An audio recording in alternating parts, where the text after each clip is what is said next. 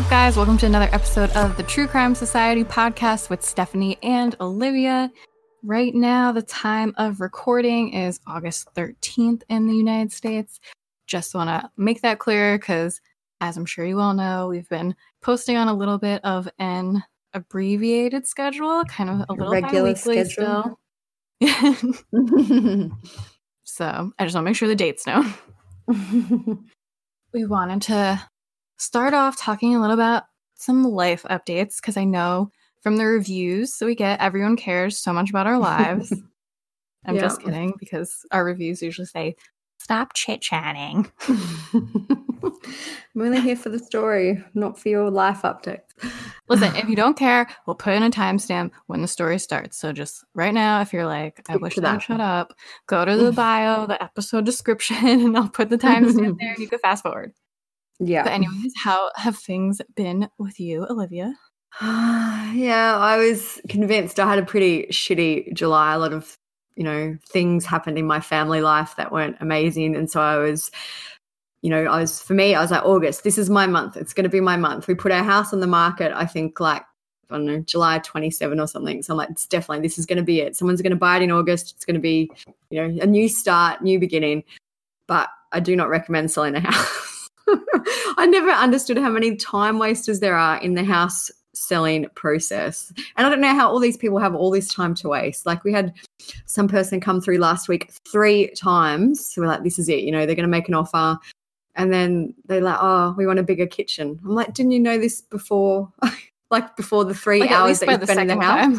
I get it's a big investment. I get, it's where you're going to live. I get all that. But I've just never understood. I don't know how real estate agents keep their patience because our real estate agent sent us all the feedback from the people who have been through and just some of the comments are so ridiculous. We have a 4-bedroom house. I wouldn't even want to know. It would hurt my feelings. Well, we had a meeting last night and he's like, okay, so from now on, I said, I don't want to hear the comments unless it's something I can do about it. Because like our house is a 4-bedroom house. It's not a massive house. It's just like a normal size family house. And some of the comments were like, wow, way too big. We only have 2 people in our family. I'm like, so why are you here? The house is online. There's a floor plan. It's advertised as a 4-bedroom house. Why are you going to view a 4-bedroom house if you don't want a 4-bedroom house? So I'm like, oh my gosh, just things like that. I said to him, he goes, so from now on, we're a negativity-free zone. So, oh my gosh, I don't know how they do it. I would lose my mind. I'm clearly not built to be a real estate agent because I would not have the patience. It's funny you say that because I was listening to, I don't even know, I listen to a bunch of celebrity gossip podcasts because why not?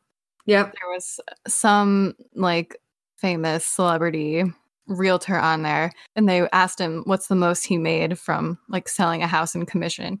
And the most he made from selling a house in commission was $1 million.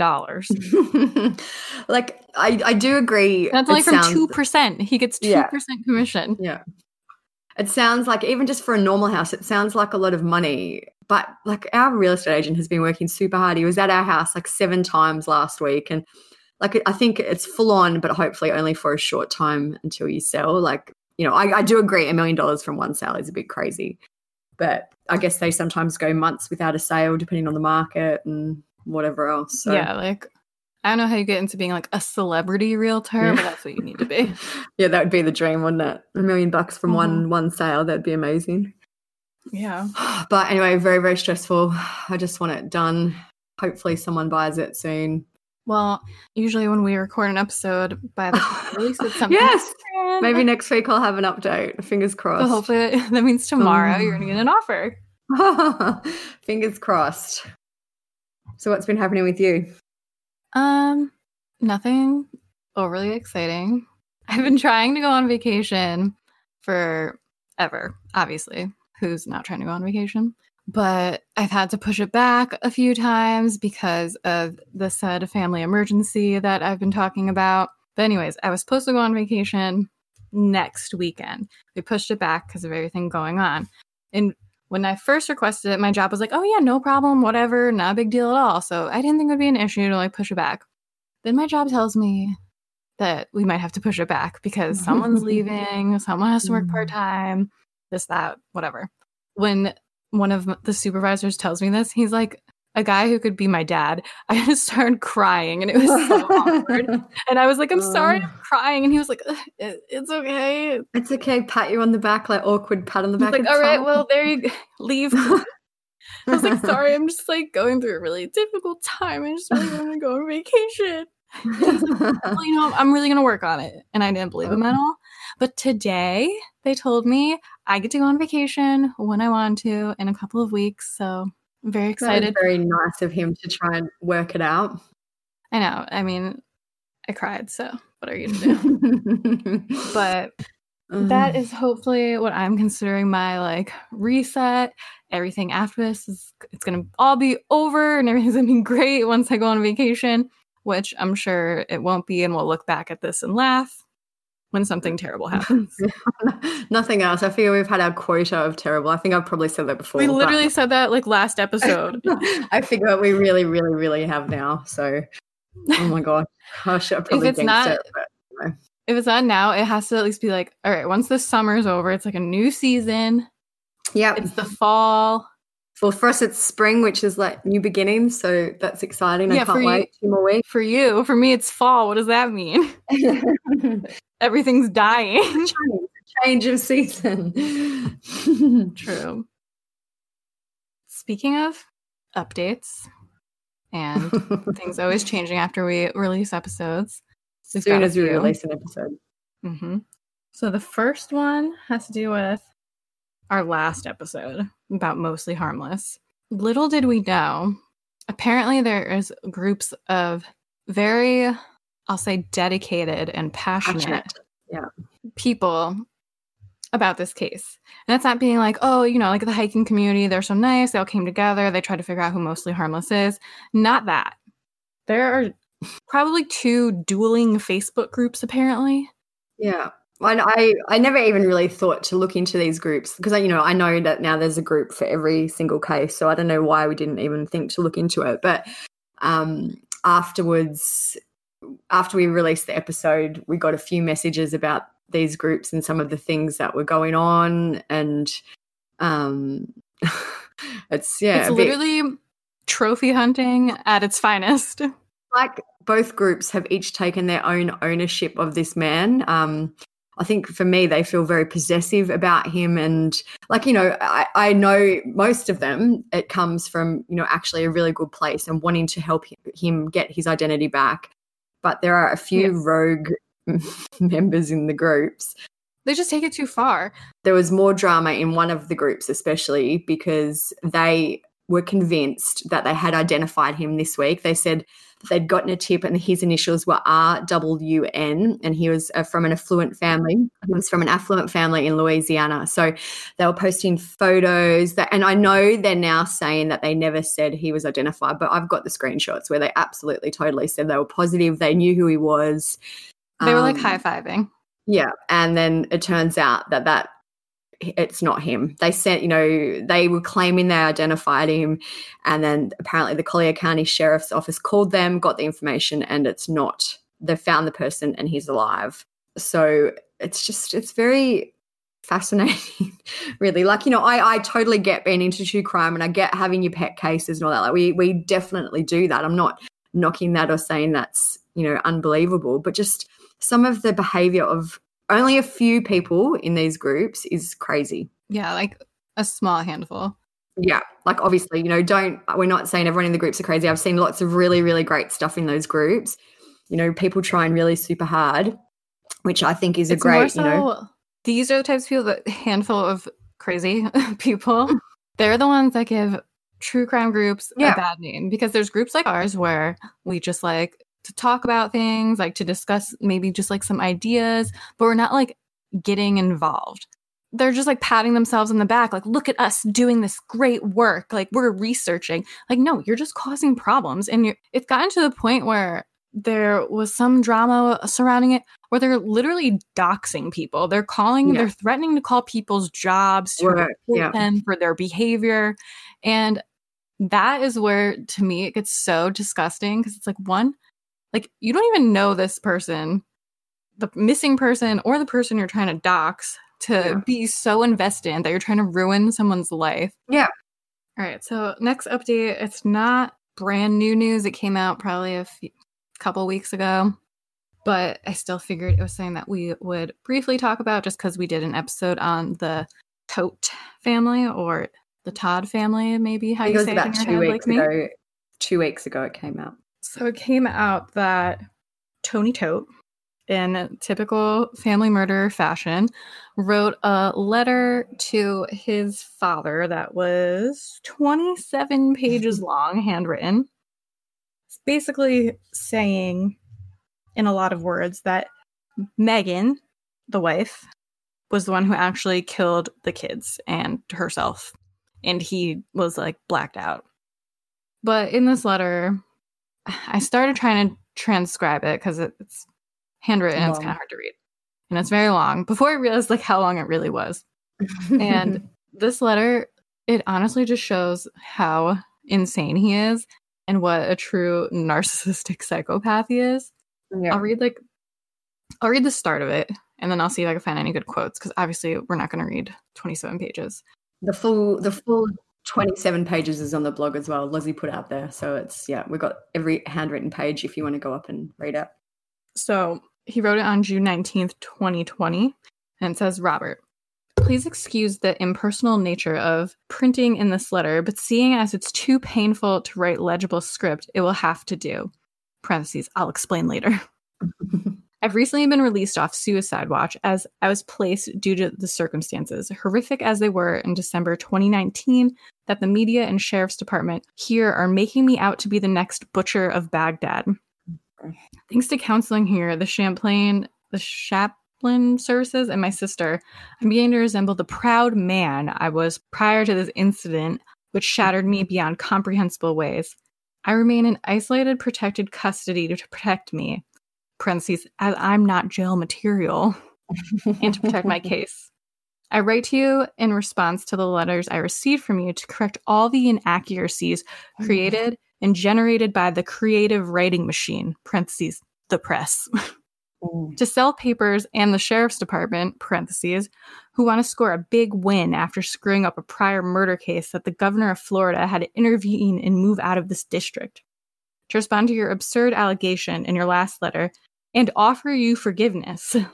First of all, I'm 1,000% innocent of all these preposterous charges, both on the state case and on the proposed Medicaid fraud case. The statements taken from me were interesting, to say the least. I'm writing you in confidence. Please do not share this with anyone but your wife, as I need not to be shown off as a trophy again, nor do I need to contend with the results of the telephone game when it's time to testify in a couple months. Please do not break my confidence. So then he goes on to say that it's more basically just about how he's the victim, the rug was pulled out from underneath him, and his world was shattered. His wife and children were everything to him. I love my wife deeply, blah, blah, blah. And then he basically blames the whole thing on her Lyme's disease and how she didn't feel great, and somehow that caused her to just murder her whole family. It's just a very condescending tone. It just kind of goes on about how great and smart he is, and he lists all the renovations of their home as if that's supposed to prove something, like how much money he has, which he clearly didn't. Yeah. But it's just a very strange, very gross letter, but I don't think anyone really believes it. And about how he talks about the Benadryl pie. She gave them Benadryl, Tylenol, PM pie, separated them, and then stabbed and suffocated each one. At the news of this, I ran to the bathroom and puked. I was weak. Yeah, it's always like about how hard it was for him. He's the victim, like always about him. And like several times, like, she was my wife and I loved her. I said prior, I'm still deeply in love with her. Like, okay. And dude, it says that he put the bodies in the bedroom and covered them for warmth and protection, and that he put them in comfortable sleeping positions. It's basically what I expected. I'm not surprised. I know. It's like I was surprised at first, and then I was like, no, I'm not. He said, I wasn't there the night it happened because I was selfish and he wanted to turn a wonderful day into a most wonderful day because Meg deserved it. The other one that I've been following this week or for the last few weeks is the case of Layla Cavett. She's a woman who went missing in Florida. She went missing, I think, around July 26. So how it all came out, I don't think we've spoken about this one before, so I'll give a quick background. But how it all came out is that a little boy was found wandering the streets in Miramar, Florida. The police put out a thing saying this little boy was found wandering alone. If you know who he is or have information about his parents or guardians, please call us. So about a day later, I think it might have been about 18 hours, but about a day later, they discovered who this little boy was, and they found out that his name was Camden and that he should have been with his mother, Layla Cavett. So everyone has been searching for Layla ever since July 25th, 26. So it's been a crazy, crazy case. So Layla originally is from Georgia. That's where she was living at the time. So everyone was like, what was she doing in Florida? What's going on? We found some images from a dating site that she was on. So people were questioning if maybe she went and met someone in Florida. I looked it up. It's an 11-hour drive, or between 10 and an 11-hour drive from where she usually lived to where her car was found in Florida. So it's just very strange. Anyway, they eventually found her car about, I think it was maybe 4 or 5 days later, they found her car abandoned. And then a man called Shannon Ryan has, I don't know if you'd say he's inserted himself into Layla's case, but he is, I'm pretty sure, the last person who was seen when Layla was seen alive. We obviously don't know what's happened to her. I hope she's alive. But he released a 51-minute long video about the case. Like, this guy is very interesting. It's all about witchcraft. He's even put photos of the FBI and the police searching his car on his own Facebook. He's said, I'll read some of one of the posts he made. I can't figure out what I did to make the FBI want to investigate me. Well, you know where I am if you want to come get me. I'm not running. I'm just not coming to you. And then it goes on and on. It's a crazy, crazy case. I even saw that Dr. Phil has now picked up the case, and today or yesterday they've just, released an episode on Layla. And then there was also a press conference today where they released some more images of her. She was seen at a Cracker Barrel and then at a gas station as well. And the last image is of her entering and exiting a Lexus sedan at 3 p.m. on July 25. And to me, it looks like that car is Shannon's car. There's photos, that I said he's posted of the FBI searching his car, and that does look like the same car that Layla got in and out of. So we don't know, everyone's like, what is everyone's thinking? My thinking was that it was probably 60% that something has happened to her, and that 40% she might have been on a bender or, some drug-related issue. But I just don't know. This is, over 2 weeks now, nearly probably at 3 weeks. I don't know. And I've seen in the group as well, a lot of people are like, this guy seems super, super shady, but I don't think anyone has a real definitive opinion on what's actually happened here. They've got a really good blog up on it, videos, screenshots, everything. So if you're not familiar with it, check it out. But yeah, crazy. We'll have to keep you updated on that. Hopefully some things will come of this new kind of media push with the press conference and Dr. Phil and everything. I'll have to read the blog because I actually have read next to absolutely nothing about this one. Yeah, it's linked and it was at 26 threads and I was like, well, guess I'm missing out on this one. So today's episode is going to be about Michael Shaver. In a lot of ways, the story of Michael Shaver is similar to that of Mostly Harmless. While Michael Shaver's story has nothing to do with hiking, trail angels, or finding yourself in the wild, it brings us back to the same question. If you went missing, how long would it take for someone to realize? Surely not 2 years, right? You'd have a job, a family, friends. Someone would definitely notice you were missing within a few days. You're probably right about that, but factor in this. Not only are you missing, but someone's pretending to be you and responding to your messages. They're updating your social media and convincing your concerned family and friends that you just didn't feel like talking. Michael Shaver was last seen in early November 2015. Over 2 years later, in February 2018, after being given the runaround by Michael's wife, Lori, a friend finally called for a wellness check on Michael. And later that year, police discovered Michael's remains in the backyard of the Shavers' Florida home under an awkwardly placed and awkwardly shaped slab of concrete that Lori tried to say was a fire pit. So we can also welcome Michael's wife, Lori Shaver, into the Smug Bitch Society from our earlier episodes. Because like another Lori we know, not only did she probably play a hand in her husband's death and bury him in their backyard, she got remarried months later to a convicted felon in that same backyard. Because nothing starts a marriage off better than saying I do over your actual husband's shallow grave. And so that is a summary, and Olivia will tell us all the details that I'm sure you'll be dying to know about this interesting, strange story. So we started this group in March 2018, which was about the time that, you know, this was all kind of starting to come to light. We don't often make groups for small cases anymore, but this one was just so crazy, and there were so many people into it that we thought we would, you know, start it. And I'm glad we did, because we got a lot of information for this podcast from the group. Lots of neighbours joined. Like I think Michael's sister's in there. One of the neighbors gave us literally like the play-by-play every day. Yeah. Like all she did was look out her window and see what they were up to over there. Oh, like it's just unbelievable. And, you know, and I think from where he lived was quite a rural area. So, you know, obviously there's probably not much happening most of the time. So when this happened, this was pretty big news. All right, so we'll start back when Michael and Lori met. So Michael Shaver met Lori Lee Paddleford, and they were childhood sweethearts. They started dating when they were in the 7th grade. Back then, they lived in Lawrence, New York. So just to give you a bit of a, you know, idea of the couple, Lori was born in October 1982, and she's now 37. So Michael was born in January 1982, so he would have been 37 now, but as we know, he didn't quite get there. After they both left school, Michael trained and worked as a commercial pilot. He decided in the late 2000s that his dream job was to be a mechanic at Walt Disney World, and the family moved from New York down to Central Florida. Michael and Lori had 2 children together. Their names are Isabel and Aiden. I'm not entirely sure of their current ages. From my calculations, I think Isabel must be about 15 and Aiden must be about 12 now. And so that was their family, the 4 of them. In March of 2014, they got a mortgage for a property on Sandy Pines Road in Lake County in Florida, and the mortgage was for $163,817.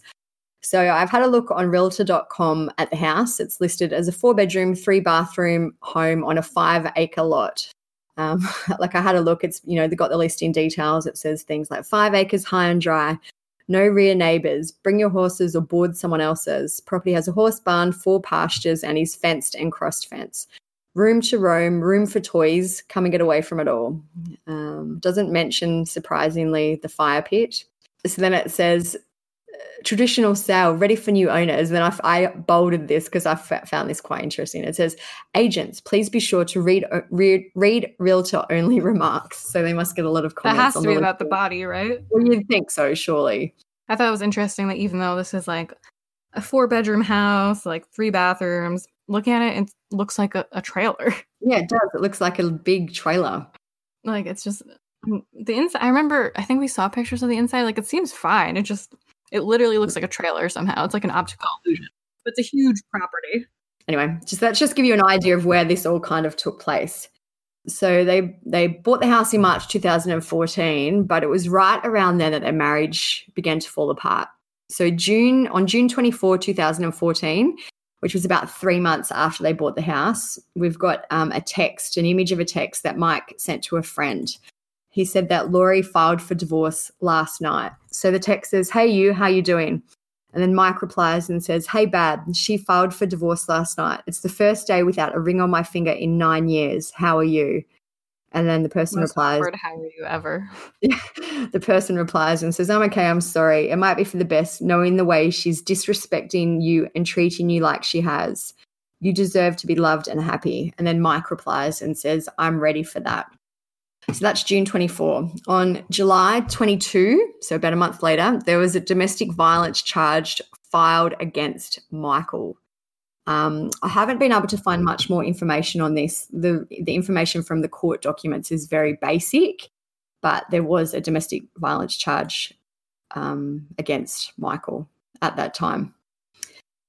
So on September 4, so another 2 months after the domestic violence charge, September 4, 2014, there was some more trouble in the Shaver house. There was an arrest affidavit, and Laurie said that the two of them began arguing over a home repair job. It escalated, she said, when Michael grabbed her arm and shoved her into a wall. She said Michael went into the bedroom and retrieved a .40 caliber handgun out of his nightstand. She said they struggled with the gun and he hit her in the head with it. She got the car keys out of his pocket and fled with the couple's children to Target in Claremont. The deputy noted that she had bruising on her arm and back, cuts on her hands and arms, and a bruise on her cheek.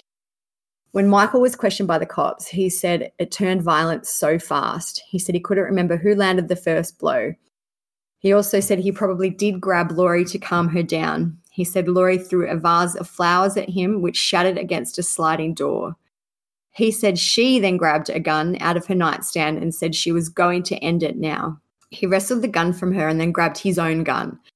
She ran into the living room where he cornered her, and then she grabbed the gun again, which he had luckily just unloaded, and struck him in the head with the pistol. He had a cut on his head, the deputy said, and he was arrested as the primary aggressor, which is what the report said. He entered after this into a pre-trial intervention program, so that charge was dropped. So at the time, Michael's sister Stacey said on Facebook, along with the domestic violence charges, Laurie took off with the kids, driving drunk, while Michael waited at his home for the police. They were both going to be arrested. The children would have been placed with CPS, so Michael told the police to just take him. Okay, so the next legal thing to happen was in September of 2014, an order of protection was filed against Laurie, this time was the one involved, by Elisa Ballou. I believe Lisa was a neighbour of the Shavers, and the following that I'm about to say is just rumours, but there are rumours that in June or July of that year, Laurie bought a 2014 black Chevy from JB. So I'm assuming that B stands for Ballou and J is Lisa's husband. Mm-hmm. On August 1 of that year, so before the order of protection, Laurie crashed her car into a tree on Florida Boys Ranch Road, and the kids were in the car and they were injured. During this crash, Laurie said that she'd bent over to retrieve her purse, but the neighbours believed she was drinking. So she needed a new truck. So she must have bought a second truck from JB. So she bought one in June, July, bought another one in August, which is interesting to me. So I know that the neighbourhood rumours are that Laurie and JB were having an affair. Again, just a rumour, but that's a lot of what was being said in the group at the time. That's what the locals are saying.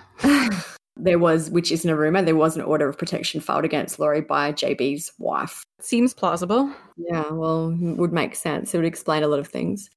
So we're now at 2015. So just to make it clear, Michael was last seen at the end of this year, 2015. At some point, we're not sure when, a friend of Michael's sent his ex-girlfriend to the Shaver house, and she said that she saw Michael's wallet, his phone, his guns, and some other personal items. We know that in May 2015, Michael and Laurie were spotted by a neighbour shooting guns in their backyard. So clearly the divorce that he spoke about in 2014 hadn't quite happened then. But there's photos I'll put them up on the blog. It's Laurie shooting a gun. There's a bunch of text messages and things like that about them shooting guns in the neighbourhood. So that was May. During the summer, so I'm assuming, June, July, around then, Laurie took both kids to New York to visit family. Mike contacted the authorities at that time and said that he did not want the children to leave the state. A neighbour of the family in our group told us that a child custody dispute was just about to happen prior to his disappearance. So, this would have been probably the start of that around summer 2015. Interestingly, though, after the summer, or, around the summertime, August 4, Laurie and Michael filed for an LLC together, which they just seem to be so up and down and divorce, not divorce, starting a company, all these things. They just seem like a generally toxic couple. I know the family and friends of Michael have painted him to be like this great guy. I don't blame them. I would too. But to me, it doesn't seem like I don't want to say he was a bad guy, but he also doesn't seem perfect either. Not saying at all that he deserves what happened or anything, but it just seems like together they just seem equally as bad as each other. Yeah, they were very toxic. Maybe Laurie came out worse on top, but he didn't seem like the greatest either, to be honest. Yeah, not a perfect angel. No. So the last time that any of Michael's family spoke to him was in October 2015. His sister Stacey has said in our group that was the last time she spoke with him was October. Mike's friend Scott said that they all went four-wheeling together on October 11, 2015. And on November 7, a co-worker said their families spent the day together at the Florida Flywheelers Tractor Show in Fort Meade in Florida. So we've got a post about that on our blog. Michael's last documented appearance at work was November 8th. That was the day after the Flywheelers Tractor Show. His co-worker Cody said that he saw Mike when they both clocked out. He said that there was a gun show on Thanksgiving weekend that they talked then about going to. On November 10, which was 2 days after he clocked out, he was scheduled to show up at work and he didn't. And then November 11, apparently Michael or someone else from his phone sent a text saying, "I quit, don't contact me, you can keep all my tools."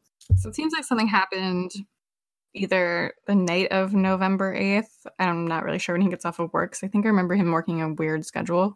So that was a Sunday. So either after work on the 8th or the 9th, it seems like whatever happened. Yeah. I know that some people must have questioned why didn't his work follow up? And Cody, who's his coworker, said, "We did. We texted him and got a shitty ass response saying, 'I quit, don't contact me, you can keep my tools.'" I guess people, what can you do if that? I guess you'd have no reason at that point to really think. If you've only seen him a few days before and he's quitting, you just would think, oh, well. Especially like they're just coworker friends, but you're not great pals. Like one of my coworkers said to me, like, "Don't ever contact me again." I'd be like, "Whoa, okay." Thanks for the memories. Like, all right. Okay, so later in November 2015, I think it was around the 25th or 26th of November, a co-worker went to pick up Mike for a truck show that they'd spoken about. Mike was not there, and apparently Laurie tried to sell the co-worker Mike's guns. I said before his co-worker's name was Cody. It's Corey. Oh, sorry, that was my mistake. But Corey, his co-worker, said, "One of my co-workers, who is a really close friend with him that was supposed to go to the truck show, went by the house and Laurie gave him the runaround. Then Laurie tried to sell him all of Mike's guns, asking my co-worker to give her a fair price. And when he did, she jumped his shit and completely went off on him." So I don't know what was happening there, but they're trying to offload Mike's guns, or she is anyway then. So that was late November. So early 2016 now, Laurie apparently told deputies that she had been in a relationship with a Travis Filmer since early 2016 and that the two planned to marry. I'm not entirely sure, and I can't find it now, why the police or the sheriffs were visiting her in early 2016, because we know that Michael hadn't been reported missing yet, and I don't think anyone really suspected anything was wrong. So I'm not entirely sure why the sheriffs were there in 2016, unless it's a bit of a miscommunication, and maybe she told them later that they were in a relationship in early 2016. But anyway, this is the first documented evidence or proof of the relationship with Travis. So according to Laurie, she said they started dating in early 2016. So we know that Travis Filmer, his job was a student life coordinator with Real Life Christian Church. So you'd think he was a great guy, but he's not. Yeah. Anyway, so that was early 2016. We don't have a date. But on April 20, 2016, someone using Mike's phone, or, Mike, replied to a friend's repeated text. So the friend wrote and said, "Hey, how have you been?" And then obviously no response. So that was January 5. He wrote, "Hey, how you been?" So then April 14, I think it says, he writes again, "Hey, Mike, listen, I'm getting worried about you and I'm getting the impression I've done something wrong. If that's the case, then just tell me and I won't try to contact you anymore." So then someone called Michael replies a few days later and says, "I am good, okay. Just don't feel like talking to anyone right now. Dealing with a lot of shit right now." So then his friend writes back. And that really doesn't seem like, doesn't seem like, from comparison to his other messages either, how he talks or writes. Well, that's like one of his friends actually said that this message didn't sound like Michael. it said, I think the person who sent those texts was also called Michael. So the two Michaels were chatting back and forth. But this Michael says, I'll add, I got a message from Mike in April, which it says, I'm good, okay, just don't feel like talking to anyone now. Dealing with a lot of shit right now.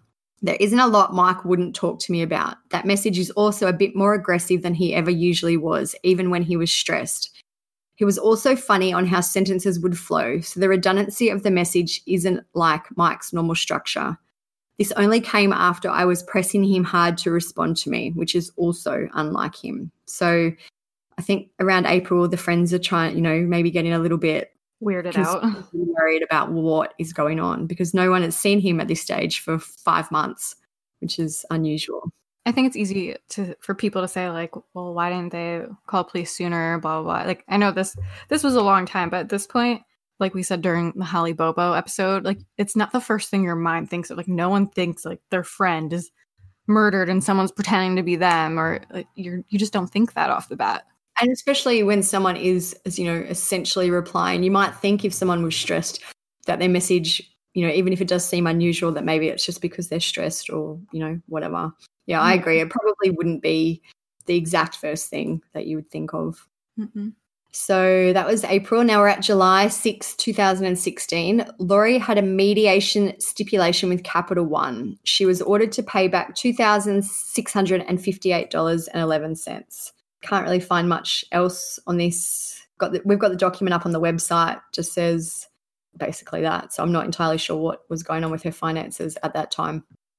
So we know now that Travis has since come out and said that he met Laurie in the summer of 2016. So that goes against what she said, which she said they met in early 2016.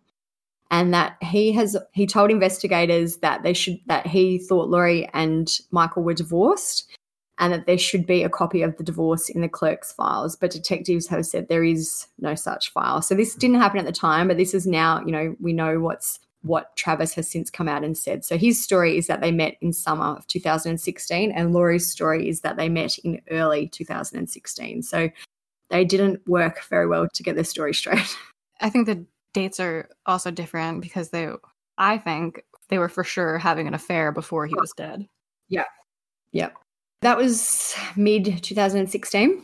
So from August 1 to August 22, 2016, Mike's Discover credit card, there was $3,088, racked up on the card. Records indicate that the card was issued on August 1 and then terminated on August 22, so about 3 weeks. The court paperwork indicates, though, that he had been a card holder since 2014. So we're not sure if the August 1 date refers to the efforts to collect on an earlier balance or if there was a new card issued on that date. However, it's interesting to note that the paperwork in the court document does not include any signatures for Michael. So, he clearly didn't appear in court about this issue. So that was August. And then in November, Discover Bank sent to Mike a civil cover sheet. They tried to serve the documents to him at his home and they honked the horn, but the gate was locked and no one came out. The person serving the notice left behind a business card, and days later, that person got a voicemail from Laurie, who said her husband hasn't lived there since 2014 when he was arrested for battery with a firearm. She told the guy that she didn't know where Michael lived anymore. She really does remind me of Lori Vallow in a lot of ways. Like, this is the same shit that she does. Yeah. December 31, Laurie married Travis at the home on Sandy Pines Road, which is the home that she bought with Michael. And they got married right near a fire pit. Travis put the marriage on his Facebook. So, you got married December 31, whatever. So I've got some screenshots of his social media on there with that on there. The photos are so corny and embarrassing, just for the record. Like, you would have to pay me to take these. No, I still don't think I would do it. You could pay me to take these photos, and I don't think I would do it. I wonder if Travis's mother posted these photos, because she was the one who seemed to post a lot about Laurie and Travis on social media, so it wouldn't surprise me. I know. She was like so proud of them. Oh. Just for some background on Travis, for those who weren't in our Facebook group, Travis is a 5-time convicted violent felon. He has been arrested for assault with a deadly weapon twice, and he has been arrested for home invasions and DUIs. So, great guy. He portrays himself as a real, like, I guess, a Christian or a real, I think like the photos are them bowing, kneeling on the ground with their heads touching each other's and like holding their hands over the Bible in the yard. I don't know how else to describe it besides it makes me really uncomfortable. Yeah, it's very... Considering they're both most likely felons. So they got married December 31, 2016. So we're now at 2017. April 7 is the first, event in that year. Discover Bank dropped their case against Michael because they ended up not being able to serve the summons. I feel like that should have been a bit of a red flag as well. Anyway. So the photo that you just spoke about where they're holding hands and praying over the Bible was posted on Travis's Facebook. He made it the cover photo on May 9 of that year, May 9, 2017. So then June, a month later, June 19, Travis's mother posted a photo from Lori and Travis's big day at fire pit wedding to her Facebook page. True love prevails. She also announced, I wonder if they bought their stuff on Amazon. She also announced that the couple were expecting a baby, which was going to be her grandchild, and that it was due to be born in February. So this means, I did do some little calculations, and this means to me Lori would have been very newly pregnant in June, maybe, a month or 6 weeks or, maybe 8 weeks or whatever. So the caption on that photo, I'm assuming it's Lori's 2 kids with Michael. There's 2 children. You can just kind of see their backs. And Lori and Travis are kissing in the wedding outfits. It says, grandbaby number 5 will be here in February. I adore my growing family. Travis, and then she's tagged Travis and Lori Lee Filmer. So Lori's changed her name. She's a filmer now. She's not a shaver anymore.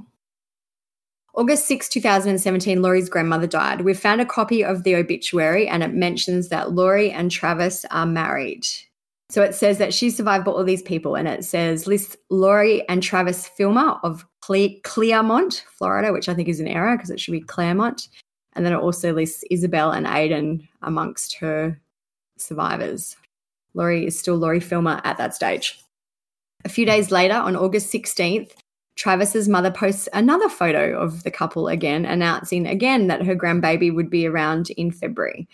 It says, my beautiful Lori and Travis will bless me with my 3rd granddaughter in February. So we've got that photo of them. It's a selfie. Lori's holding the kind of camera up. They're both smiling and looking very smug and happy with themselves. Smug bitch society. Yeah. That's August. September 14, Travis posted another Facebook picture of him and Lori at the beach. You can only see their backs. The kids are again in the photos. They just don't know who took it. It must be the grandma again, but, just walking on the beach. Their biggest fan, Travis's mom. So that's September. So then we're at November 14, 2017. So someone, Michael Shaver, posted a photo on his Facebook page. It's a photo of a gun. I think it looks like to me like 2 guns. One is kind of it's like a stock photo though. Yeah, it's just a stock photo. It's not like someone took a picture of a gun or something. It's just a photo of a gun and chambers. You can see the chambers of the gun, and I'm not very gun literate, but it's literally just a boring photo of a gun. There's nothing exciting about it. Just a boring stock gun photo. But it was posted in November, which this was now 2 years after anyone had seen Michael. So, people still aren't really connecting the dots yet. His friend was a little bit worried in April of that year, but I guess the text kind of put his mind at ease for a little bit. But so 2 years now since anyone has seen Michael, and his Facebook is updated. November 27, 2017, Lori and Travis are tagged on social media again in a post from a local horse ranch. And the post said, feeling thankful to have an awesome team, and it tags Lori and Travis. So January 2, 2018, so about 2 months after his Facebook account was updated with the gun, someone updated his Facebook account again. It shows a group of men at a bar drinking. Someone in the group did a Google image search, and we found that the photo came from an Instagram account with the handle Sportsman's Redneck Juice. I'm just opening it up now. So it says Sportsman's Redneck Juice is a business that does Wisconsin Bloody Mary mixes handcrafted in small batches. So someone's obviously kind of trolled Insta maybe, or somehow come across this photo, and he's not even in that photo, right? No, well, that's what I was going to say, but I thought maybe I fucked that up, but I'm pretty sure he's not in that photo. No, I remember thinking that and looking at it and being like, oh, the picture of his friends. The guy in he's not even in this kind picture. of maybe looks like it could be him, but I'm pretty sure it's not. I feel like that's like, it just shows how fucking stupid most likely Lori, who is posting these, is. Like, why would you just be like, oh, let me get a stock photo of these random people at a bar? Like, so January 18, 2018, even though the baby was said to be due in February, Lori gave birth to her first child with Travis. We believe this child was a girl. I'm not sure of the name. It doesn't really matter. But anyway, Lori gave birth to her first kid with Travis in January 2018. So February 2018, Scott Amatuccio, I think is how you say his name, he was Michael's best friend. They started to talk to other friends and to Stacey, who was Michael's sister, and they all then realised that no one had seen Michael since 2015, even though, they all knew his Facebook account was being updated. One friend mentioned that they went to Michael's house in November 2015 and Michael was not there. The friend said that Lori Shaver had said Michael had gotten into a black SUV and didn't return. And the friend also spoke about fire pit and cement area that hadn't been there previously, but that was there in 2015. So that same month after they realised that Michael was missing, Scott reported Michael missing.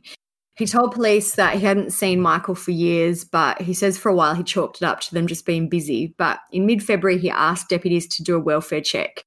He said, I got this gut-wrenching feeling that something is not right. Investigators went to the Shaver home and they met with Lori, who said she hadn't seen him since 2015. So the police said that at first she let them inside to talk. Upon speaking to her for a few minutes, the conversation ended up making its way outside the home, at which time she stopped being cooperative and she asked for her attorney. So that was Lieutenant John Harrell, who was with the sheriff's office. He gave that quote. Another police officer was there that day, and his recollection was that my understanding is that the conversation went outside to the back of the house, and that's when it abruptly stopped. We were no longer allowed any access to the property after that. And that was Sergeant Fred Jones from the Lake County Sheriffs. So she originally let them search inside the house, but then when they wanted to look outside by the concrete slab or the fire pit, that was when she said she wanted to call her lawyer. So I'll just quickly go over some information about the fire pit. Jeanette did an amazing job on this case. There's a whole album, which I'll put up on the blog too, which have photos of the fire pit and the eventual crime scene. So there's a photo from Lori's back porch where you can see the fire pit. It just looks like a big, wonky, weird. It's like there's no wonder why she panicked when they went outside, because this fire pit, if you can even call it that, it's literally a screaming red flag. It is in the middle of they have little animal pens. In the middle of these animal pens, it's shaped like Africa, to be honest. Yeah. And it's just a random shape. Like it looks like they've just filled in a hole that was there. And I know that you've said apparently Michael had been digging it out to be a duck pond before he died. So that makes sense. Which would make more sense than this fire pit being there. There's an aerial photo of the search and the fire pit. So there's 4 kind of mismatched chairs, a little table, a few kind of tree stumps that you can sit on. And then in the middle, there's a large, it's pretty large, like I don't know, it's just a homemade fire pit that is kind of made up of bricks on the side. Looks like there's cardboard boxes in there that they may have been going to burn at some point. If you're committed enough to murder someone and then you just give up before you finish, why wouldn't you have made it into a nicer patio or something where it's just not it literally just looks like you poured concrete on grass. Yeah. And we're good enough. Yeah, close enough. And then in all the photos, and there's even a photo from Google Earth or Google Maps or whatever, anyway, some photo that you can see from the air, you can see the fire pit, and in it you can actually, and I don't know if it is, I figure maybe it is, but you can actually see what looks like the outline of a human body. The police have said, I think the cop, unless they were also just guessing, but it literally looks like the outline of a body. It looks like it's someone lying down. They've got one arm up, like the other arm must be down by the side. And then you can see, like, it looks like a human body. It doesn't look like, oh, what is that? If you were looking at it, it looks like the imprint of a human body. It looks like almost like what the outline would be in like those old like murder a crime movies. Scene outline or something. Yeah. So the police have said about that, because, and it's evident in the photos, not even just the photos from a satellite. If you can see the discoloration in all the photos of the police searching. So it says, upon walking up to the concrete slab, a 3-foot by 6-foot depression was noticed immediately. The depression appeared to have a browning discoloration and resembled a shallow grave beneath the slab. That's what the deputy said in his report. So they'd also tried to cover it up by pouring a layer of new concrete over the depression. So it says here the same, I think it was Lieutenant Harrell, he said, it was shoddy workmanship. It was not smooth at all. He said the slab was about 2 inches thick. And another deputy wrote, you can almost make out the shape of the body and the direction it is laying. Laurie told them that the slab used to be part of a chicken coop, and when they got rid of the chickens, they were making a duck pond. So they apparently asked Laurie at the time if Michael was buried beneath the slab, and her words were, no, that's ridiculous. So, this is February. By March 1, Laurie had retained an attorney, Jeff Wiggs. So that was interesting. I know she asked for her attorney on the day, so that's not really surprising, but she didn't muck around and waste any time. On March 9, deputies attended the Shaver house again. They had my birthday again. It's always on your birthday. What else was it? Emery, and there was something else where I was like, oh, like the day before my birthday. It might have been a Laurie Vallow thing maybe on your birthday. Yeah, it must have been. I don't remember. Anyway, so detectives and deputies rocked up to the house again with search warrants. They looked all day for clues. They brought in a cadaver dog who alerted twice on an area outside the Shaver home. They used ground radar, shovels, and a backhoe. They turned up nothing until... I don't even know why they bothered doing all of that. Like, why didn't they just look there straight away in the fire pit? Like, they knew where they wanted to look. Yeah. Maybe they were just trying to be extra thorough. Maybe they couldn't believe that she was really that dumb. But yeah, they were like, no way she wouldn't do that. 5:05 p.m., they decided to turn their attention to the concrete slab. We do have breaking details here. We can tell you that they have found a arm bone in a fire pit behind the home here just south of Claremont on this acreage where the Shavers shared, Laurie and Michael Shaver. We want to go to Chopper 2 and show you an aerial of exactly what's going on as investigators are securing that scene. They had been searching all day, searching areas where cadaver dogs had indicated there might be something there, areas where ground penetrating radar indicated there might be something there. A couple of areas were searched with nothing to be found. Then all of a sudden in the fire pit, as investigators were looking for evidence, they did find something, and a neighbor witnessed their reaction to that, and she spoke with us just moments ago. They had been digging in another area for a little while, and then they've come up to the fire pit. They removed all the cement. There was a lot of cement, actually, and then they dug a little deeper by hand, and then they kind of stopped all of a sudden and backed up, and then everyone celebrated. And, of course, by that being satisfaction, they've been looking for evidence, and now they believe they have found evidence into what might have happened to Michael Shaver. It's important to point out that Michael Shaver is still officially a missing person. Even though they have found human remains here, they can't really do anything as far as solving this missing persons case until they do a lot more work, and that work will continue into tomorrow. But we did speak with Lieutenant John Harrell about what this find means to this missing persons investigation. Obviously, we're mindful of the fact that he's been missing, hasn't been seen for almost 3 years, and here human remains apparently have been found here at the location. So obviously we will be working with the medical examiner's office to get the identity confirmed. And, of course, the medical examiner just showed up here after this human arm bone was found in the fire pit behind the Shaver home. We asked whether or not they know where Michael Shaver's wife might be. She was here at the scene earlier, sitting in her truck, not wishing to speak with us, referring us to her attorney. Her attorney, I should point out, said that she is cooperating in this investigation, and she had nothing to do with her husband's disappearance.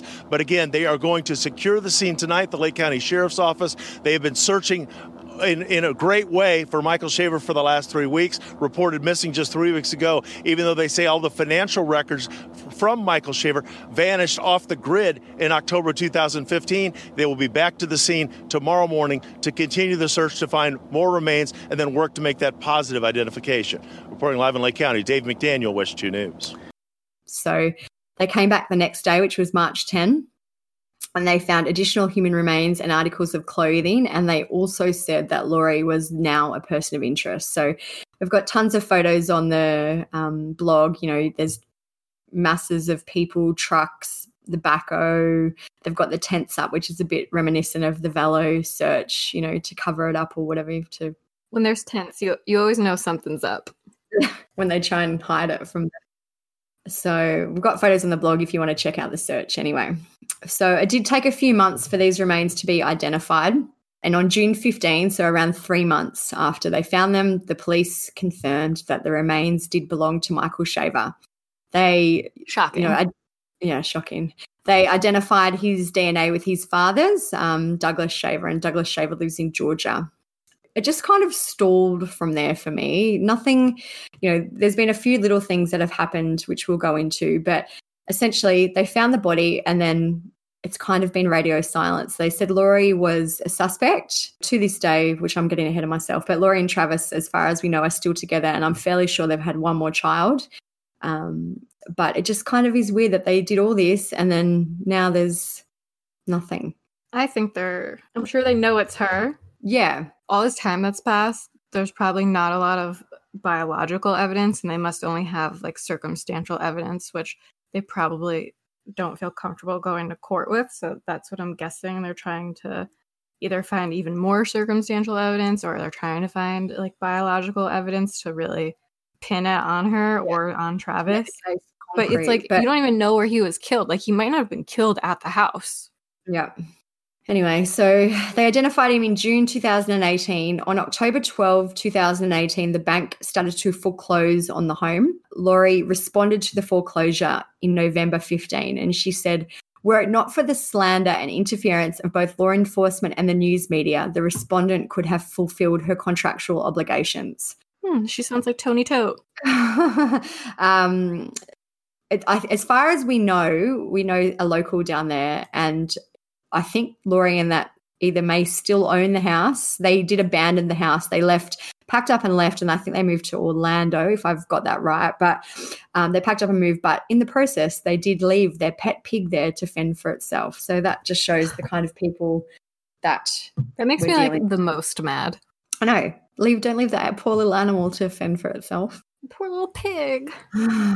Anyway, so we're still not entirely sure of the actual status of the house, but it is, as far as we know, it's empty and abandoned for now.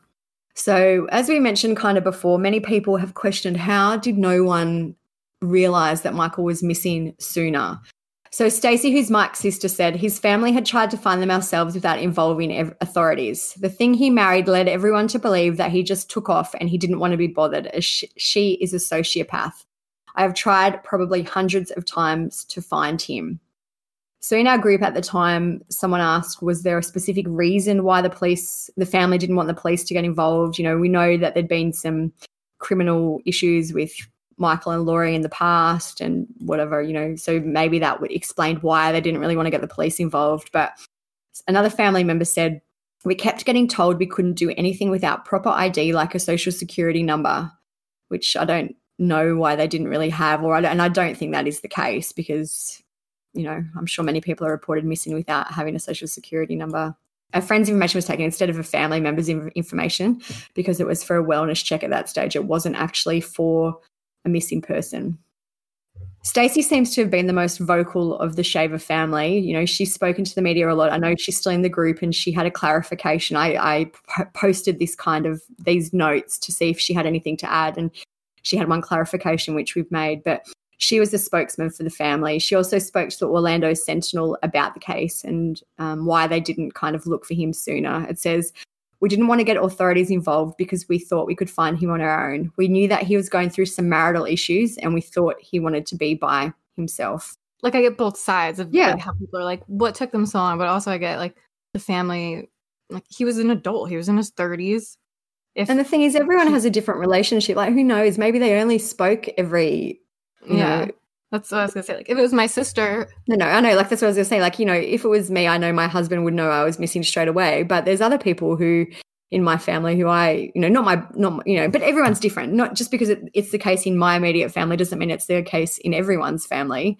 Everyone has a different relationship. And them also lived in New York, right? Yeah. So it's not like she could just call over and go and check on him. And I'm sure that we don't have the whole story as well. Like, I'm sure there was probably some more messages, and, you know, just because we've spoken about the ones that we know about, I'm sure there's other things that happened. If, you know, someone was replying as him, and who knows what other messages and other information was sent out. Mm-hmm. So we're now at August 2020, and literally, like we said before, the case is just kind of stalled. No one's been arrested. No one's been charged. He clearly didn't bury his own body under 2 layers of concrete. So there must be something going on here. You know, I know that some of the theories are that maybe he was abusive and Laurie killed him in self-defense, which is why nothing's happened. But there's still a death that's been covered up here.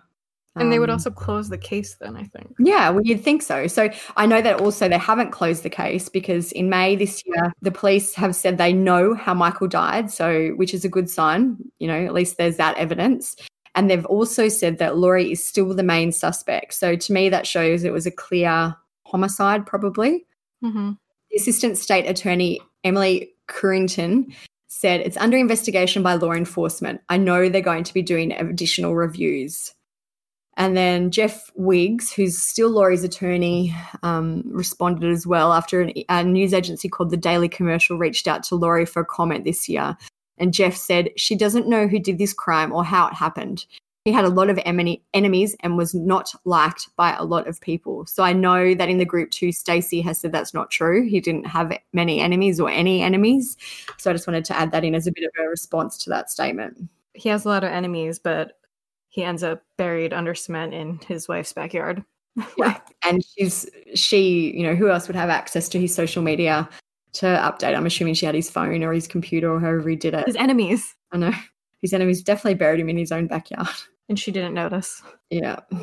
The other thing too, just another kind of rumor that we've never been able to clarify, but, you know, we spoke about Laurie's possible affairs and extramarital activities, but I think as part of Michael's pre-trial intervention agreement after the, you know, assault with the gun and everything, he was ordered to move out and he stayed in an airplane hangar, which kind of let him meet the terms of his agreement. We've learned that he had a friend run a background check on one of the men Laurie was sleeping with, so we don't know how many there are or which man it was, and it showed that the man had a history of violence. So it's assumed around that time that Michael may have threatened to fight for custody based on that, which if Laurie is the killer could have been a bit of a motivation to get rid of him, which makes sense to me. Mm-hmm. So that's really it. There's nothing. I just had another look this morning just to double check if we've missed anything or if there has been any updates. But this was a case that seemed to move really, really super quick once they found out that he was missing, and then it's just stopped. We don't know why. Hopefully it's because they're just getting all their ducks in a row. I know in the group every now and then someone will message and say, is there an update? Is there an update? And there just never is. Must be so shitty for his family. We all basically know she did it. Yeah. And just, it's been, when did this happen? Like 2 years now that there's been no progress, public progress anyways. Yeah. And I doubt that they know much more than we do. Well, it's good. It's at least good that they've said they know how he died. Like I feel that's a positive. I'm guessing he was shot because even if you're skeletal, you can still see like a bullet. And also they had guns in the house. We always discuss theories. And I just think in this case, for me, really the two things that could have happened is that it was a fight and she killed him either accidentally or, you know, if she felt threatened and it was self-defense. Like, you know, if she pulled out a gun before, maybe that's what happened this time. And I know in the fight we spoke about earlier, he had unloaded the gun.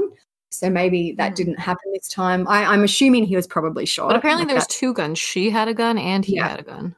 So I think my personal theory is that she killed him either in self-defense or during an argument, or she killed him because he was threatening to take custody of the children based on her, I don't know, her activities. Really can't think of a classy way to say it. Extracurricular activities. I don't think it was say an accidental death that she's covering up, like an overdose or something like that. I don't think it was that. I think Laurie absolutely caused his death, but for what reason, I'm not entirely 100% sure. Do you think Travis helped?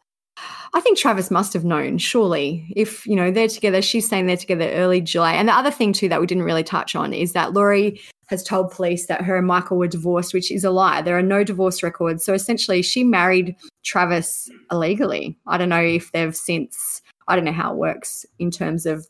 I think they just had a wedding and. Yeah, maybe they never really made it legal and all that. But Travis did say that there should be divorce records on file, which they're not. So I don't know. The other thing with Travis is I know he doesn't seem like a great person, but did he know everything? I'm sure he must, and especially to stay with Laurie now, like after all this has come out, after the body was found in the backyard.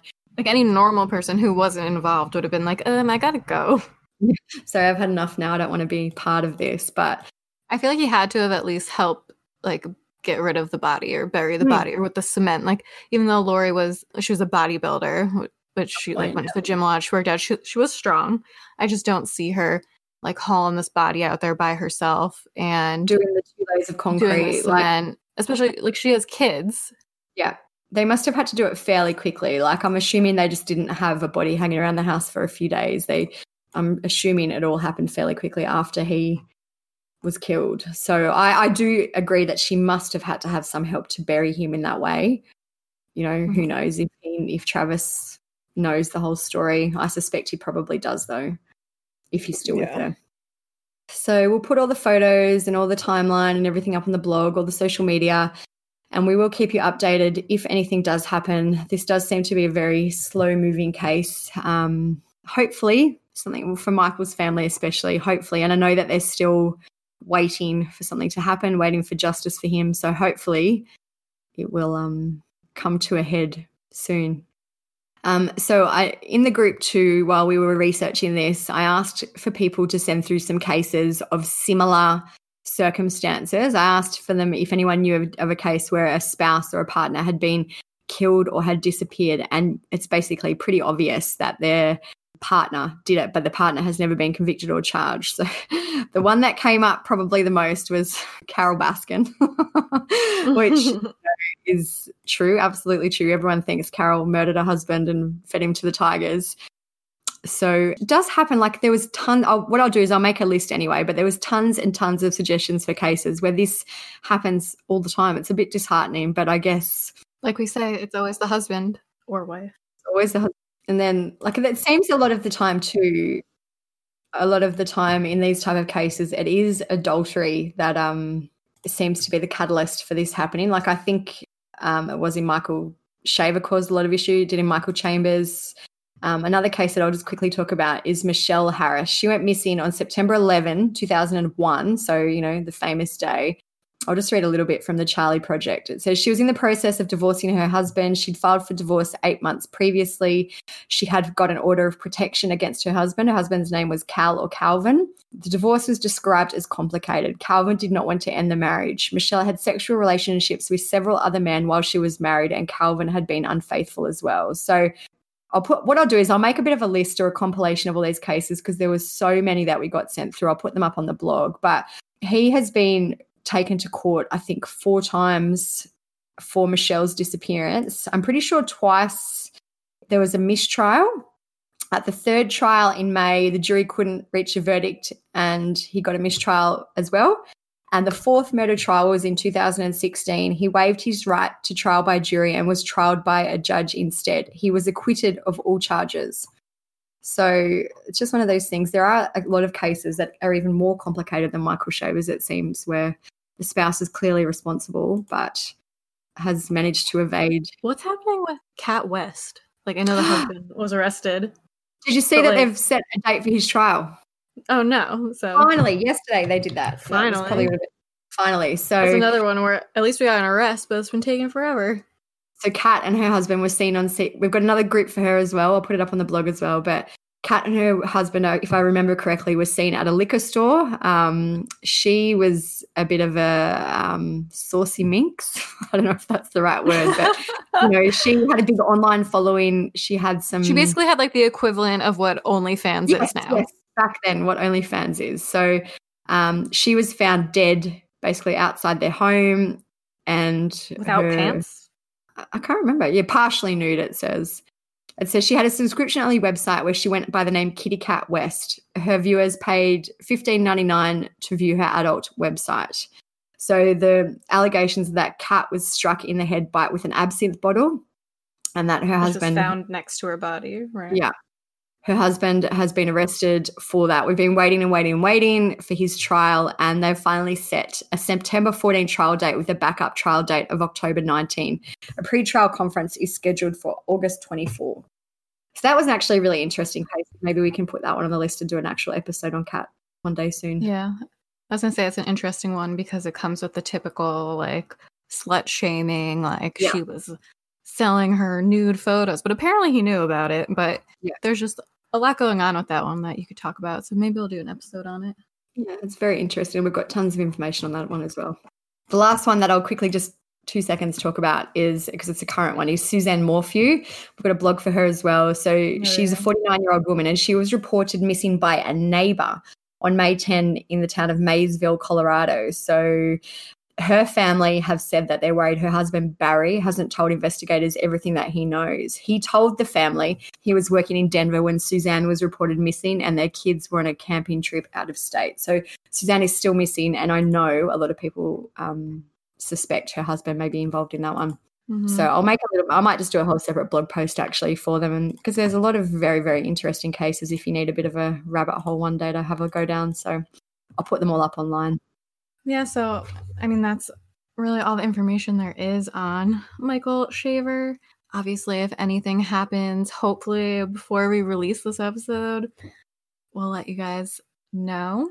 I'll say one more little thing about Michael Shaver is I feel like it's a bit different to the ones that we usually do because there's not a whole amount of official information. A lot of our information in this episode I know has come from social media and all that, which is a little bit different to what we usually do. So I think it's a very interesting case because we were able to look at it as it was happening, in real time with social media and all that. So I know there's not a whole bunch of official sources and official information, but we've tried to bring you the timeline based on all the information that we do have. And obviously it's going to be on our website, but if you want, you can also join our Facebook group if you look for it. It's linked in True Crime Society, our main group, but you can see if you join the group, the neighbor, I think her name was Wilma, she was posting basically play-by-plays. So we did get a lot of information. A lot of his coworkers were in the group, friends. It was one of the cases where it seemed like instead of the family and friends being annoyed at us, they kind of all came together. I'm sure there was times where they were annoyed, but they were pretty active. They were. And I think they really appreciate that people are still invested in this case as well. Yeah. And next week, I think we are going to cover bodies found in suitcases, which should be interesting. So we'll go over a few different ones, kind of more like a themed episode. Lazi helped us with that one. She did a lot of research on it. And Jeanette did a ton of research for Michael. I know I mentioned her before, but she's our Michael Shaver expert. Mm-hmm. So make sure you guys, if you are liking the podcast, give us a 5-star review or whatever. Follow us, subscribe, and let us know what you think. Give us some feedback. Always good to get a nice review, so make sure you do that. Join our Facebook group, follow us on Instagram, pretty much every social media platform except not like TikTok. Haven't figured out a way to do that yet or what we would post, but maybe if you have ideas for a TCS TikTok, let us know. Before it gets banned anyways. You've got a few days left probably. But fuck having a tagline. So we'll see you guys next week. Hope you have a good week. See ya.